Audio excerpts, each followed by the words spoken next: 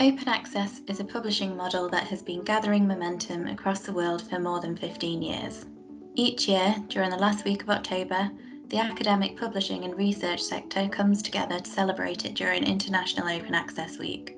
Over the past few years, the open access movement has grown to encompass other aspects of the research journey. From datasets to peer review, and open research has grown up as an umbrella term of experimentation, with opening up in all of these areas. So, what is the impact of opening research? This is Rachel Havard with the Oxford Comment. The theme of this year's International Open Access Week is It Matters How We Open Knowledge, Building Structural Equity. Open research means faster, more equitable access to cutting-edge findings, driving disciplines forward and introducing transparency into the research process. As the world's largest university press publisher of open access content, Oxford University Press believes a more open world should work for everyone. So, in this month's episode, I spoke to 3 researchers and one of our own publishers to understand the different impacts and experiences of open research and where the future might take us. Our first guest is Dr. Tara Spires-Jones, Editor-in-Chief of Brain Communications. So I'm here with Tara Spires-Jones. Could you please give us a brief overview of your role in academia and your involvement in open access publishing? Sure. Hi, nice to meet you, Rachel. Nice to see you on the podcast. So I'm Tara Spires-Jones. I'm a professor of neurodegeneration at the University of Edinburgh. So I run a research lab, but I'm also the editor-in-chief of Brain Communications, which is an open access journal that is the sister journal to Brain, and our publisher is Oxford University Press. Lovely. Could you talk us through your own experience, open access publishing, and outcomes you've seen? Yeah, absolutely. I think open access and open data are very important movements in the field. So I'm a neuroscientist, and we have what some people have called a replication crisis, which is that some of the high profile papers published in the field aren't able to be replicated by other groups, and people are worried. And in my particular field, which is the study of Alzheimer's disease, this has contributed to, I think at least, a failure in translation from fundamental research to clinical trials that work. So we've had a lot of clinical trials that have failed that have been based on really solid preclinical work, but there are all these drivers in the field, and some of them to publish quickly and to get things out there really fast that are only really positive results is sort of had a poor impact on the field. And one of the things that I think open access does and open data does is it helps push us to a little bit of a higher standard in terms especially of the data. If we're sharing our underlying research data, anyone can look at it and reanalyze it, which is good for the field because you get more out of it. But it's also good for a little bit of internal motivation that, oh, my colleagues are going to really look into these data, so I want to be sure that they're really, really good before I send them off for publication. And I guess open access and especially the preprint movement as well have helped us cut the time that it takes to build on ideas, because some people can't pay for the papers, and then the way that science works, at least in most fields, is that we read what other people have done, we talk to them about their experiments, and we get new ideas and build on them. And there's a big lag from submission of a paper to it being finally accepted, and some people can't even see it after it's accepted. So preprints and open access just help have quicker access to that data and quicker advancement of the field through new ideas. Great, thanks. How would you reflect on the impact of the COVID-19 pandemic on open research? We did see some COVID-related papers coming through our open access journal, and I think people were really glad to get them out there quickly. We try to be author friendly and get our papers out as quickly as we can. And I think people were also glad to have them open access because it was such an important time in the field. So in our journal, being a translational neuroscience journal, they were all related to the cognitive effects of COVID, for example. So, with long COVID, people can have problems for months and months, and they can have problems that aren't just about your lungs, but are also about your ability to think and sort of brain fog, some people call it. So I think that was an important part of open access was having those COVID papers that were really timely come out and be shared with everyone around the world. As editor-in-chief of Brain Communications, the COVID-19 pandemic was quite an experience, and it's hard to disentangle how much of it was the pandemic and how much of it was this was our first year as a journal. But we had a very hard time finding people who had time to review papers, and I think a lot of that, speaking from personal experience, is so many of us were overwhelmed with all of a sudden being school teachers for our children, as well as shutting down departments and labs, as well as people who have our reviewer base who had clinical duties, of course, were overwhelmed. So we found it very difficult to find reviewers.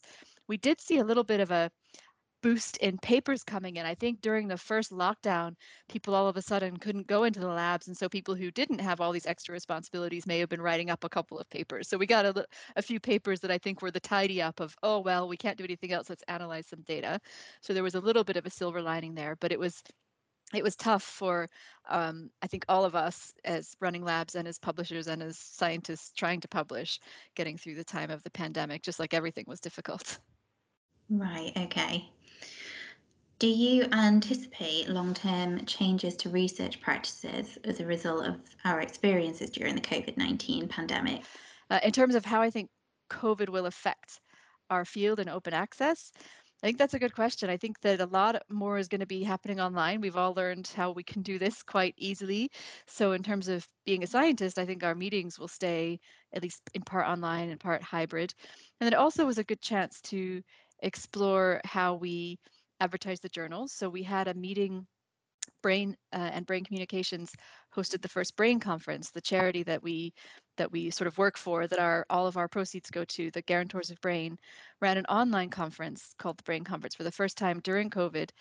And the idea was it was widening access to these fantastic neurologists and neuroscientists giving talks and sharing data.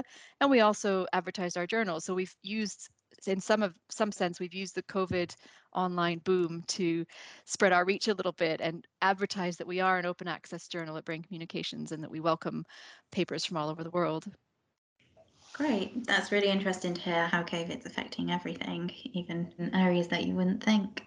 Finally, what are the most important things to focus on for the future of open access and open research in your research discipline?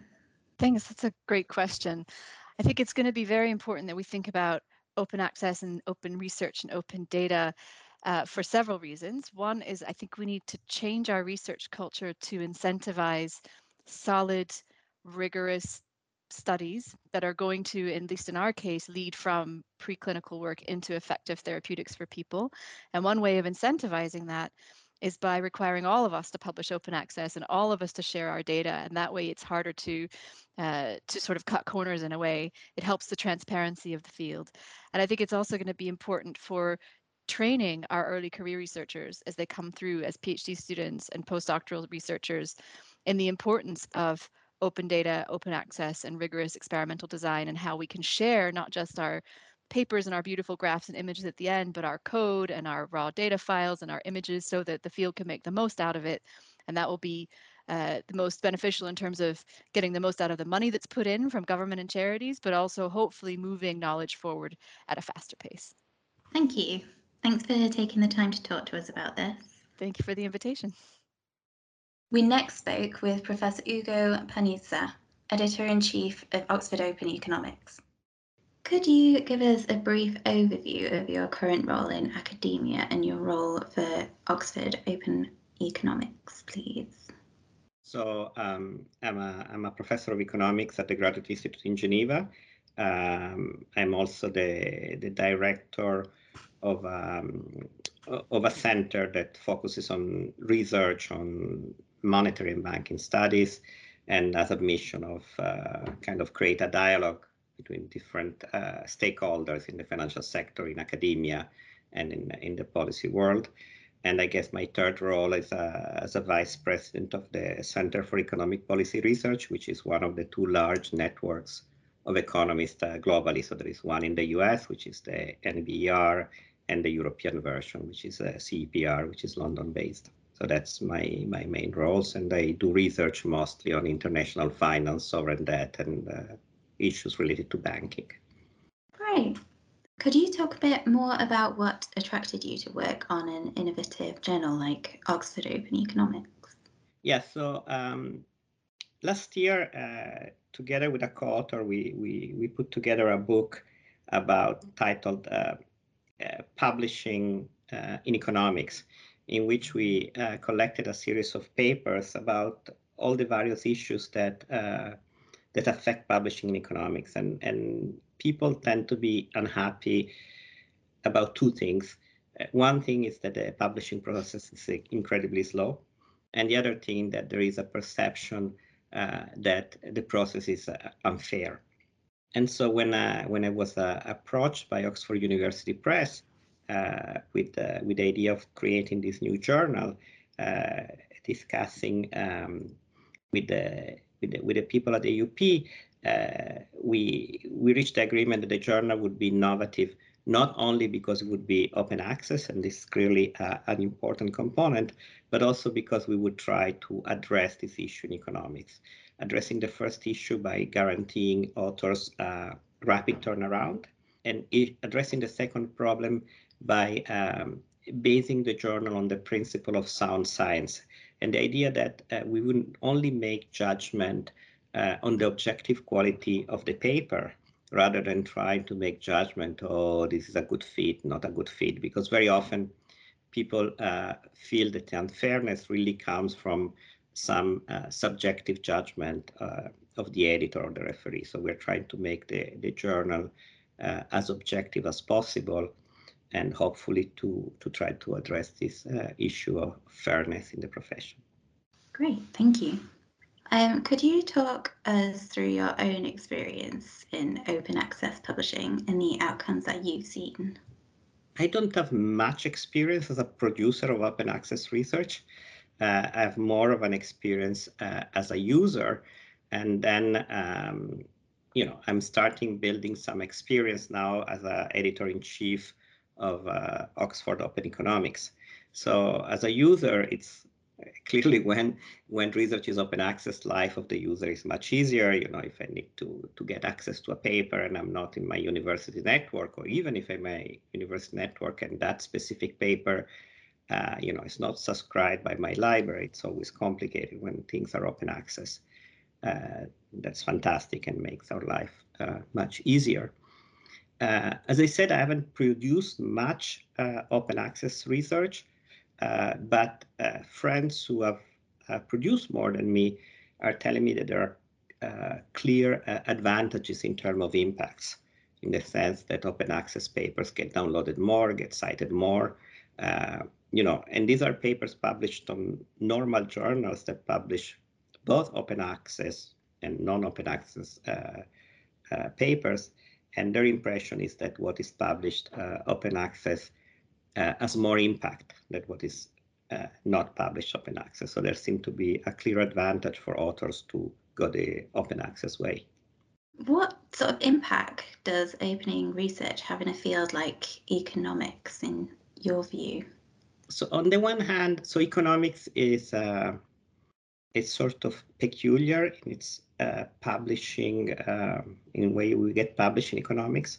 So economics tends to have very long publishing lags, in the sense that it takes forever from the moment a paper is submitted to a journal to the moment it's published. And for this reason, economists have developed a very well working system of working papers. So if I really want to read an article, I will find it somewhere in a working paper series, which in a sense make open access less crucial. On the other hand, if I want to read the version of record of that paper, the official, then I find the same constraint that I was mentioning before. If I don't have access, if my library doesn't have access to a given journal, I'm unable to get that. But there is a little bit this idea that most papers have been available in a working paper version before. On the other hand, economics also tend to be more hierarchical as a discipline than other social sciences, and so all these kind of repositories of working papers and all these things tend to reinforce this hierarchical system. So if you're part of one of these large network of economists, you tend to be better able to reach a wide audience with your preprints. And so again, maybe with published access, with open access publishing, and possibly with a system that can address these long delays, and that's exactly what we're trying to do at Oxford Open Economics. with a system that tries to address these long delays in the publishing process, maybe can sort of democratize, in a sense, the process of disseminating research outcomes. What do you think the academic community should do to achieve greater openness in the future? So again, I'm gonna talk from my own perspective as an economist, and maybe expand a little bit on what I said before, that economics tends to be fairly hierarchical. So, and of course, whenever you have a hierarchical structure, you know that there are also certain groups which are advantaged within this hierarchical structure. So, white middle-aged men like me tend to have an advantage of other groups. So that's, I mean, the first step in all this openness reform in general is trying to make research more open to all type of people, not only those who look like me. So that's clearly important. And I think that this might become, on the one hand, there are many initiatives that try to make this easier, but there are also certain things that make it more difficult. For instance, economics has become more empirical with time. And so you need more resources in order to get access to data, to clean your data, in order to conduct research. And so while before the typical economist was like sitting in an office with, pen and paper trying to develop theoretical model, now you need all this infrastructure to publish research. So we're moving a little bit more towards the lab system like you have in the hard sciences. But then the lab system is costly, right? You need resources, you need funds. And this again might generate disparities again, because then might privilege people who have access to these resources, these financial resources, vis-a-vis people who don't have. So you might even, in a sense, enlarge the gaps between people who are sitting in universities with large budgets, vis-a-vis people who are sitting in small institutions, maybe in developing countries, who don't have this type of budget. So I see this, democratic, expanding access to data, maybe, open data, and as sort of the next frontier in this direction. Do you have anything else to add that you think might be interesting for open access in economics? Maybe, yeah, what I said before is we should try to exactly improve the publishing process in economics. And again, open access publishing is one step, but there are other issues trying to make it, in a sense, faster, fairer. There is also this perception that there are that the process is not very fair. So that's what we're trying to do with Oxford Open Economics. Thank you, Ugo, for joining us and talking to us about open access. It's been a pleasure to talk to you. Thank you very much, Rachel. It was a pleasure for me too. The last researcher we spoke with was Professor Marcus Manafo, Editor-in-Chief of Nicotine and Tobacco Research. Hi Marcus, thank you for joining us. Could you give us a brief overview of your role in academia and your involvement in open access publishing? Sure. So my name is Marcus Manafo. I'm a professor of biological psychology at the University of Bristol, and also part of the UK's Medical Research Council Integrative Epidemiology Unit. And I'm also chair of the steering group of the UK Reproducibility Network, and something that we might talk about is the role of open access, and in particular open research, in ensuring the quality of the research that we produce. And I'm also editor-in-chief of Nicotine and Tobacco Research, which is an OUP journal. Thank you.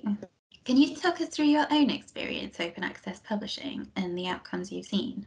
Well, we now routinely publish our work open access. We have done for several years in terms of the primary research that we conduct within our group. And that's because we are funded by organisations like the Medical Research Council in the UK and the Wellcome Trust, who have policies that mandate open access publishing. And that takes different forms. It can be gold open access publishing where the budget allows, or it can be green open access publishing in other cases. But the broad principle is the same, that what we want to do is make our work as widely available as possible. And of course, there's evidence that benefits researchers themselves. Work that is open access, for example, is more highly cited. So I think when we're talking about open access specifically, or open research more generally, there are really two main drivers. One is the the moral argument that work that is funded through charitable donations or the public purse should be made available to those who ultimately have funded it. But there's also the more pragmatic argument that actually by making our work more available and more visible, it can be more widely scrutinized, and that can serve as a quality control process. It can be more readily used, which increases the number of citations and so on. Did you see an impact on open research and open access publishing as a result of the COVID-19 pandemic? I mean, one thing that was very apparent was that the number of preprints that we saw increased dramatically. And preprints are obviously a form of open access publishing, albeit a version of the manuscript that hasn't yet been through peer review. And there are a growing number of preprint platforms that support various types of research in our own areas. We have, for example, bioRxiv and medRxiv. And an increasing number of journals are quite comfortable with work being preprinted because, again, it serves to assign priority to the authors, but also allow more scrutiny of the work beyond the 2 or 3 formal peer reviewers that a journal might invite. That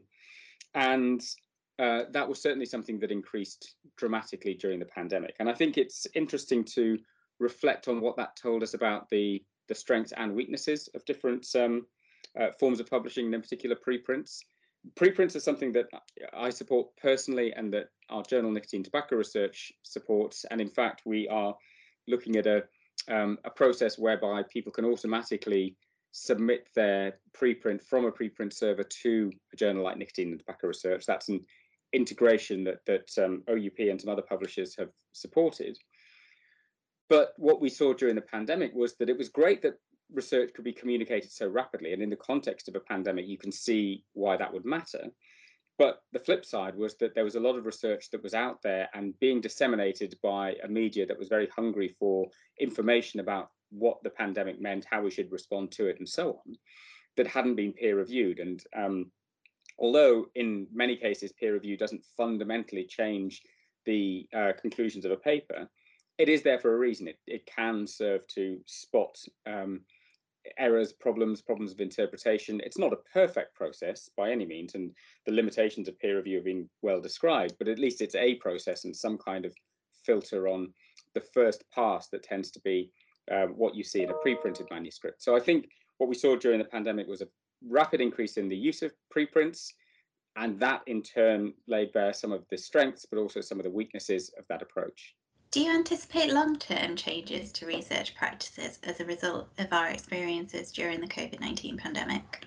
I think what we've seen, if you take sort of that growth in preprints as a starting point, is that open access publication, in other words, making the final end product of a research process freely available, is an important starting point, but it's not necessarily enough on its own. So open access fits within a broader open research landscape, if you like, and there are many other parts of the research process that we can share and make available.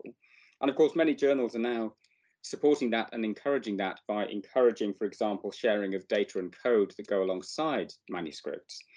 And that is something that I think the problems that we saw with preprints that I've just mentioned, we will see more of, because it's only when you can really scrutinize how the research was done in detail and scrutinize the intermediate products that gave rise to the final manuscript, the final paper, that you can really determine the quality of a piece of work. And again, that transparency allows more scrutiny, allows errors to be detected, not malicious errors. There have been some cases of really problematic papers, but those are the exception, I think. In the majority of cases, it's simply that when people are trying to work on complicated questions and perhaps working fast in the context of a pandemic, there are going to be honest errors that creep in.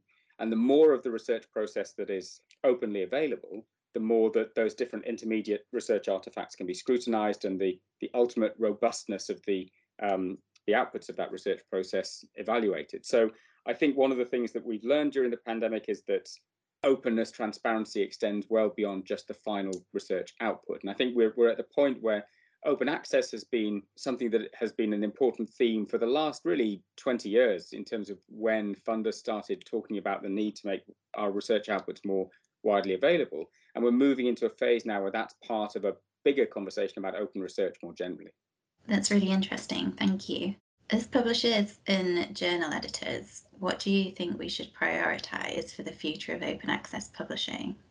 So I think that question follows really from what I was just saying, which is that, if we accept that open research now is quite an established aspect of how we work. There are obviously details to be worked out around the different models of open access publishing and how that's resourced and so on. But as we move to more of a focus on open research more generally, then journals are going to need to be able to support that. So they're going to need to be able to provide platforms for sharing data and code, or identify suitable platforms that people can use, perhaps provide training, encourage reviewers to scrutinize those parts of the research process as well.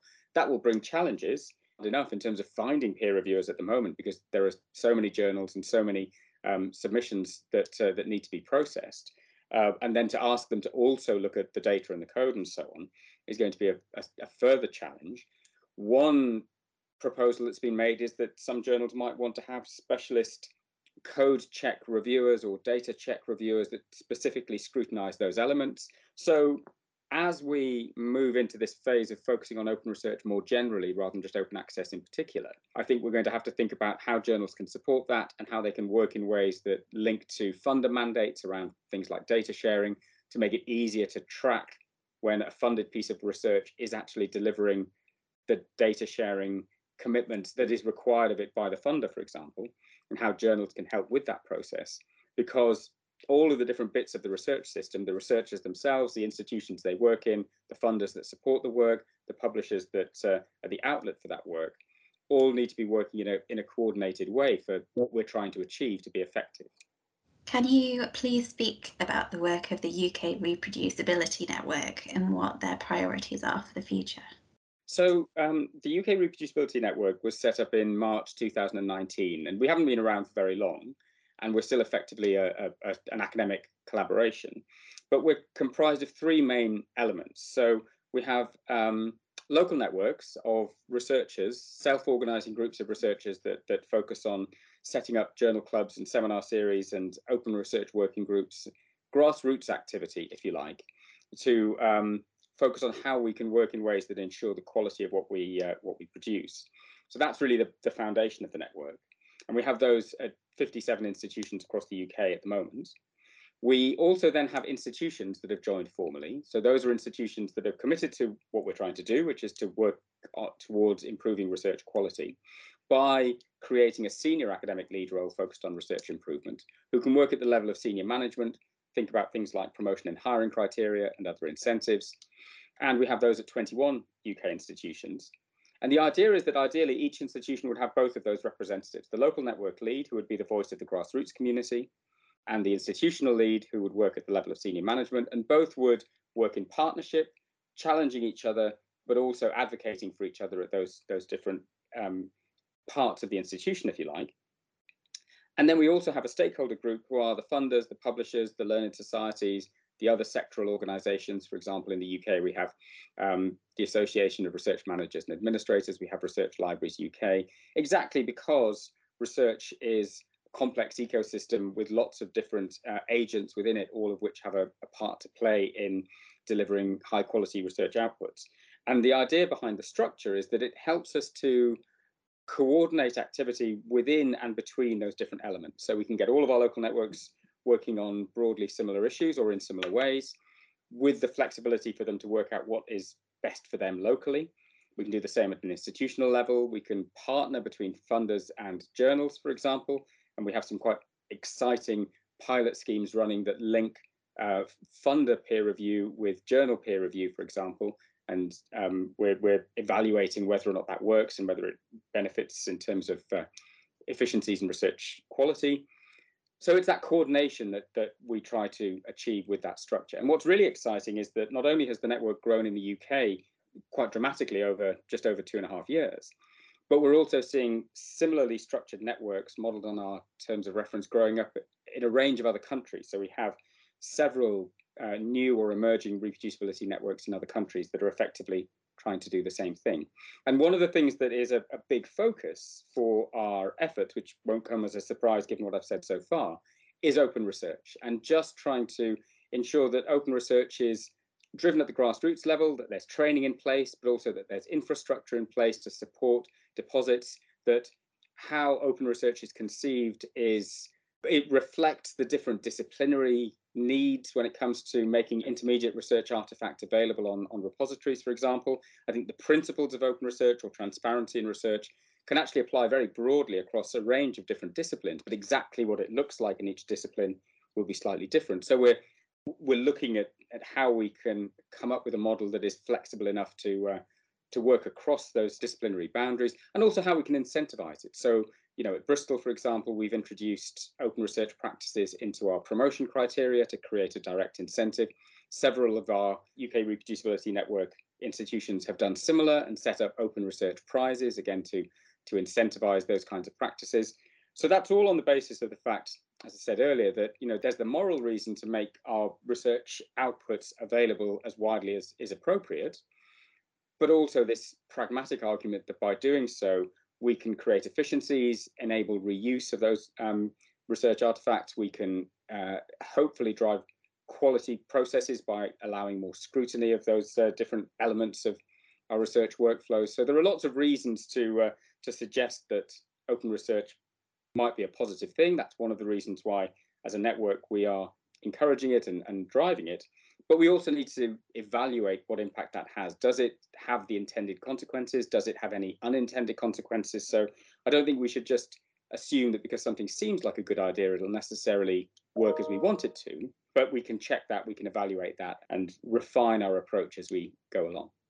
Thank you very much. Thanks for talking to us in such good detail about your experience with open access. It's been a pleasure to talk to you. Thank you very much.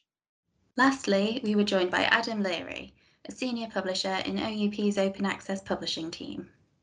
Hi Adam, thank you for joining us. Could you give us a quick overview of your role and your experience of working with open access publishing? So I've been working as a publisher at Oxford University Press for several years, and kind of the main focus of my role has been working with our journals and our partner societies to support their publications. So as part of that, I have advised on open access policy developments and open access strategy for journals. And over the last few years, I've been involved in flipping 2 journals from a subscription model to fully open access publishing. Excellent. What are the aims of implementing open research practices? So I would describe open research as kind of an approach to conducting research, which aims to make the outputs of research publicly available and easy to find without obstacles to access, and for them to be made available in a form that maximizes their potential reuse by other researchers and by the public. So, I mean, the overriding motivations for making materials available is to support the transparency of research and reproducibility, and also to maximize the potential for building on research and accelerating new scientific discoveries. So, I mean, there's quite a wide range of activities and practices that could come under the heading of open research. So, I mean, at one level, that includes just the open access publishing of traditional research outputs like journal articles and books. But there's also a broader picture which encompasses kind of sharing underlying materials that have contributed to the research project alongside the resulting publication itself. So, I mean, one of the most common outputs that we talk about sharing is research data. But equally, researchers could share the code and the software that's been used to process and analyze the data, or they could share the detailed descriptions of the methods and processes used to conduct their research projects. I mean, within that, when we talk about data, the definition of data is quite broad. So this could include any factual material that is used to support the findings of a piece of research. And so there's potential for the kind of practices that are advocated to support openness to expand into research areas that produce resources as evidence that wouldn't necessarily be considered as data. So these kinds of underlying materials have often been shared as part of the publication itself, either through including them in the body of an article or as part of the online supplementary material that's used to support the article. But increasingly, researchers and funding bodies have been seeking to make these kinds of materials online separate to the article in open online repositories. So making materials available in an open repository enables the repository to assign a unique identifier to the research object, which can be used to cite the object. And that also helps to support, the discoverability of the materials that sit alongside the article itself. So we've talked about the aims of implementing more open research. What are some of the outcomes? I mean, one of the major desired outcomes of open research is to increase the pace with which we can build upon the results of academic research. So there's an enormous investment made in research funding made by governments and funding organisations because of the economic benefits that this can offer to society. So in the UK, it's estimated that every £1 invested in research delivers £7 in economic and social developments. And also in a 2020 report by the European Data Portal, they reported that 1.7 billion euros in savings on public administration in the EU in 2020 resulted from the sharing of open data. So I think there you can see the picture where there's enormous investment already, but there's also a massive potential for kind of savings and further economic and scientific progress off the back of more open sharing of research materials. So if underlying materials from a research project are openly available and easy to find in a form that's easy to reuse, that makes it easier for other scientists and researchers working in a similar area or complementary areas to identify those materials and to build upon previous discoveries made by their peers. So this increases the potential value that can be derived from the already significant investment that's made in research. Good to hear how it's affecting the economy. What should be the future ambitions for greater openness in research, do you think? And what challenges need to be overcome to achieve this? I mean, I think the main ambition for the future will be wider sharing of more research materials alongside the research article. That's just the very simple objective that we have. And then alongside that, we want to ensure that those materials are discoverable and to the best of our abilities made reusable by other people, because that's how you really realize the benefits of those materials. So to support this, I think we'll see further development in the infrastructure for sharing research materials. So, I mean, there's already a very established infrastructure and range of data repositories where people can share their underlying data. And so within that, that encompasses kind of institutional repositories, disciplinary repositories that will serve a particular subject area or community of researchers, and then also generalist repositories that can pick up and kind of provide a home for a wide range of materials that could come from any range of disciplines. I mean, there are also innovative new services emerging that help authors to make their materials reproducible. So a good example of that is a service called CodeOcean, which enables authors to publish their data and any supporting software code alongside each other in a single executable compute capsule. So that compute capsule can then be cited in a research paper or in a book. And it means that anybody accessing that link can look at and work with the data and code that underlies the results of the research that's being reported. And another similar example is in the Dryad Digital Repository, which has developed a partnership with another repository called Zenodo, whereby authors are able to submit data and kind of the accompanying software code alongside each other to Dryad. So those two things can be linked to from one place, making the accompanying research elements more accessible to make it easier for people to access them and reuse them. I mean, when we talk about challenges, I mean, I think the most significant challenge is going to be supporting researchers in developing the ability to prepare and make their research materials available in a form that enables others to reuse them. So I think there's quite a big picture and a lot of work to do there to develop the necessary skills for people to do that. Now, a really good example of one of the initiatives that has been developed to support this is a set of principles called the FAIR Guiding Principles, which were first described in a 2016 paper published in the journal Scientific Data. So FAIR is an acronym that stands for making research data findable, accessible, interoperable, and reusable. And it describes a set of conditions which maximizes the possibility for authors to make their data available in a way that makes it easy for others to use. But doing this does require a lot of specialist knowledge, and it requires a significant commitment of time on the part of researchers, among the many pressures on time that they have already with conducting their research. So I think capacity building is going to be a major focus for the future, as well as properly resourcing researchers in order to enable them to make these materials available in a way that kind of facilitates reuse. That all sounds very full. It sounds like there's a lot coming around open access then. Quite exciting. What role do publishers play in achieving a more open future as somebody who works in publishing? I mean, journal and publisher policies can be extremely influential when researchers are making decisions about sharing their research materials. So in the 2020 State of Open Data Report, which is produced by Digital Science, journal and publisher policies were considered or were reported as one of the most important motivating factors for researchers when they were making decisions about whether to share their data. And they were ranked up alongside sharing research materials for the public good. That was kind of the level, the level of significance given to publisher policies.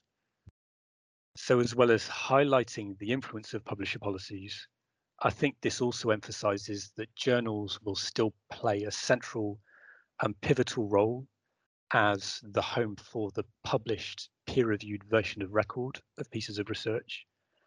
Because as more research materials are made available in a distributed form, the peer-reviewed research paper that draws those materials together and reports them will form a hub for linking out to those kind of that diverse set of materials that sit around it. I think publishers also have a role to play in sharing their experiences and best practices in developing open research practices. So these kind of practices have developed at a very different pace in different disciplines. So I think typically we have seen greater progress towards open research in some of the biomedical disciplines. Now, because publisher portfolios are quite diverse and cross-disciplinary, this places publishers in a situation where they can learn from different research communities as these practices are developed. And then they're in a good position to share and disseminate those best practices more widely across the various different disciplines that they support. So a good example of one way that OUP has worked to do this was in the development of our own research data policy, which was released in 2020, where we put in place a set of data publishing requirements that we then worked with our different journals and societies to try to implement appropriate data sharing policies across as many of the journals we publish as possible. Sounds really, really quite progressive. So thank you for joining us and taking the time to come in and talk about your experience with open access. All right, thank you very much. We want to thank our guests, Tara Spires-Jones, Ugo Panizza, Marcus Monafo, and Adam Leary for joining us today. Please check out our show notes on the OUP blog for further reading on open access publishing, and follow our blog posts this week as we explore all of the aspects of how we can make a more open world work for everyone. New episodes of the Oxford Comment will premiere on the last Tuesday of each month. Be sure to follow OUP Academic on Facebook, Twitter, SoundCloud, and YouTube to stay up to date on upcoming podcast episodes. While you're at it, please do subscribe to the Oxford Comment wherever you regularly listen to podcasts, including Apple Podcasts, Google Podcasts, Spotify, or Stitcher. Lastly, we want to thank the crew of the Oxford Comment for their assistance on today's episode. Episode 66 was produced by Stephen Philippi and Ella Percival. This is Rachel Havard. Thank you for listening.